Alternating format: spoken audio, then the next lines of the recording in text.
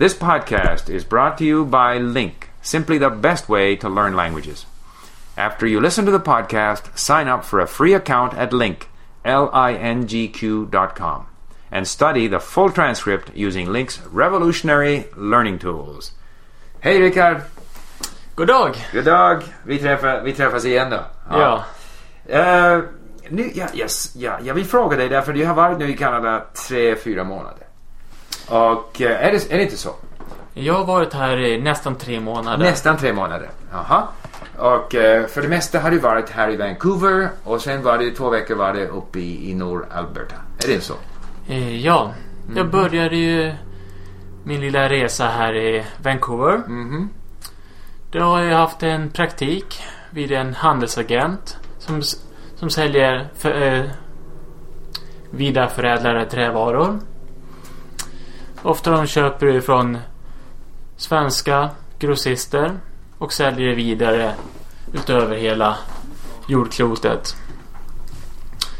Och jag är här för att fördjupa mina kunskaper om den internationella marknaden, då vi bedriver sågverk som jag berättade i en tidigare konversation. Och det är väldigt givande för mig. Jag lär mig otroligt mycket om den internationella marknaden på grund av när du är en handelsagent så sitter du i mitten. Du kommunicerar med grossisterna. Och eller med sågverk, direkt med sågverk också. Det gör vi. Med sågverk också, yeah. Precis. Och sen har du ju kontakter med slutkonsumenten. Så det är väldigt intressant. Tror du att du har förbättrat din engelska också? Ja, med tanke på att du pratar ju engelska varje dag. Du lyssnar på engelska varje dag. Så jag är ganska säker på att man förbättrar sin engelska oerhört mycket. Och jag känner min egen engelska har förbättrats oerhört.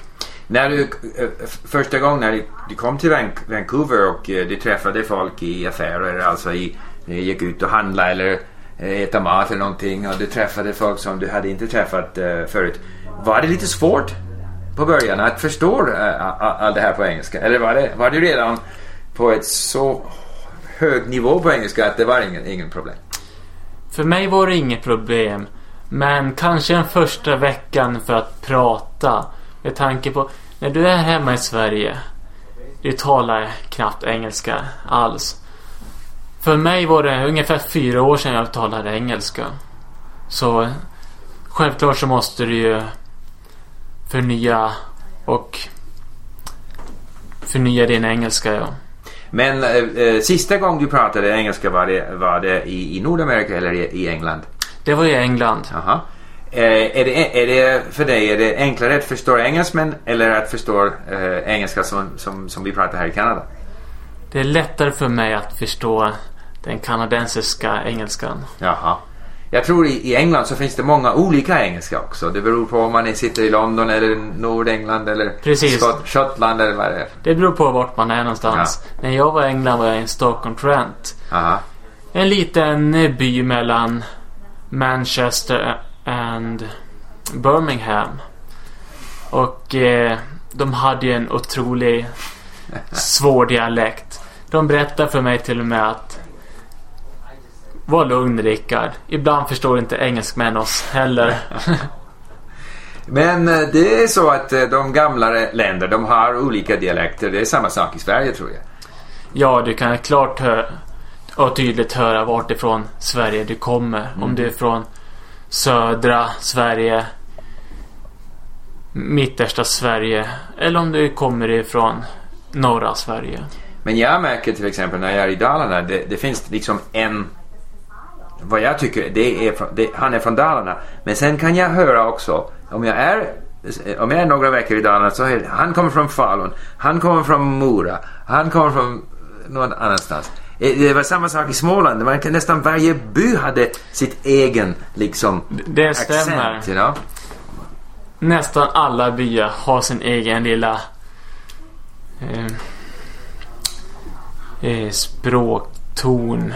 I mean, det är samma ord, men det är bara att det låter inte detsamma. Det stämmer. Du har Du kan höra en markant skillnad. Det kan du göra, ja. Det är någonting som vi har inte så mycket i Kanada. I Amerika finns det lite mera liksom dialekt eller accent i olika delar av Amerika. Alltså.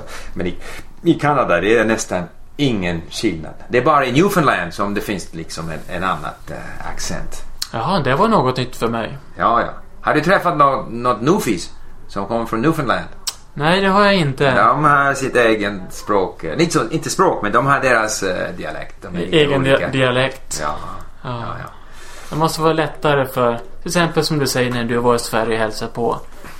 Där jag kommer ifrån i Dalarna, vår grannby, de har en otroligt svår dialekt att lyssna på. Men det beror på vilken typ. Pratar du med de yngre befolkningen eller pratar du med till exempel pensionärer? Jaha. Speciellt de äldre människorna pratar ju med den här gamla dialekten. Jaha. Men alltså när jag är jag går till Mora och också i närheten från Falun. Jag tycker det är ganska stor skillnad mellan det sätt som man pratar i Mora och det sätt som man pratar i Falun. Det tycker jag är ganska olika. För mig. Ja, det är ganska markant. Du kan höra vart det kommer ifrån. Ja.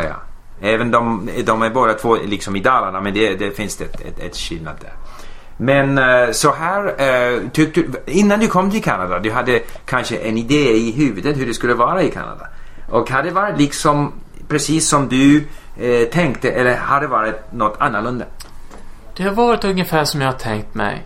Innan jag åkte över till Kanada så tittade jag lite på internet om bilder och jag vet ju hur de har bergskedjorna och alla sjöar och hav. Så det var som jag tänkte mig. Och det som kanske var lite svårt för mig, för de flesta svenskar är lite mer, man ska säga, tillbakadragna. Vi pratar inte så mycket med främmande människor. Här är du ensam och sitter och äter en lunch, så är det jättevanligt att de frågar om man får äta vid samma bord. Det är så lätt att kommunicera med vad som helst. Folken är ju väldigt öppna. Och jag finner det väldigt trevligt. Jaha, okej. Och när du var också uppe i en liten by som ligger i mitten av ingenstans, som vi säger på engelska, middle of nowhere. Var det lite liksom, och i Kanada, de där småbyar, de har inte så lång historia som i Sverige. Småby har kanske 800 års historia. Här är det kanske 50 års historia. Så var det lite annorlunda där uppe? Lite liksom culture shock, eller hur var det där uppe i norra Alberta? Ja, som sagt, jag kommer ju också ifrån en mindre by.